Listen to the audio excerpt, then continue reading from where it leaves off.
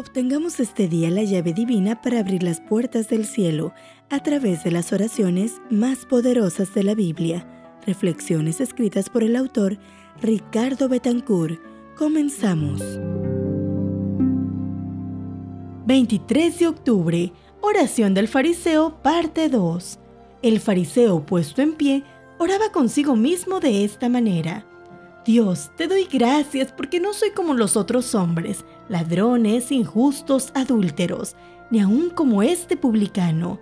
Ayuno 2 veces a la semana, doy diezmos de todo lo que gano. Lucas 18, 11 y 12. ¿Es realmente una oración la del fariseo? Si el fariseo hubiera orado realmente, habría tenido suficiente tema en Dios y en su propia necesidad. Se hubiera enfocado en su alma. No habría mirado para el costado, ni se hubiera sentido con el derecho de lanzar lodo a los demás.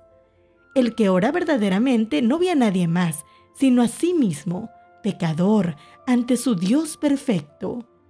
No se queda en la superficie como para alabarse, sino que ahonda hacia sus necesidades más profundas. El Espíritu Santo nos da una noción cierta de quiénes somos, y jamás salimos satisfechos con nosotros de ese escrutinio interior. Luego de la visita del Espíritu a nuestro corazón, se ahonda la necesidad de Cristo. El que ora verdaderamente no ve a los otros para despreciarlos, los ve como personas por las que hay que interceder. La noción de justicia del fariseo era superficial y de orden negativa. Esta concepción de la justicia divina y del hambre espiritual es característica esencial del legalismo, pues ningún hombre que vea la ley de Dios en su profundidad e interioridad puede ufanarse de que la ha guardado. Ayunar 2 veces a la semana y dar diezmo de todo lo que se adquirió eran obras egoísmas que pretendía ganar un terrenito en el cielo. Por esto el fariseo las menciona con orgullo, como si Dios se sintiera endeudado con él porque estaba dando más de lo que se le exigía. El fariseo no pide nada espiritual, nada que lo acerque a Dios.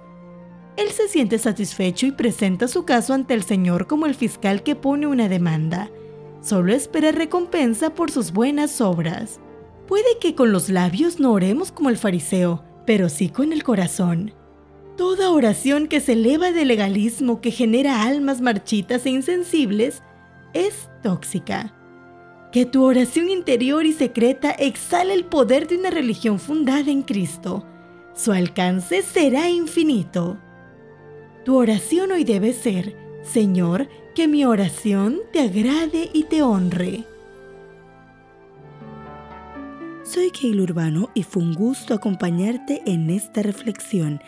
Este audio es una producción de Esperanza Norte de México, traída para ti por Integrity. Más que un servicio, un legado de vida. Integrity.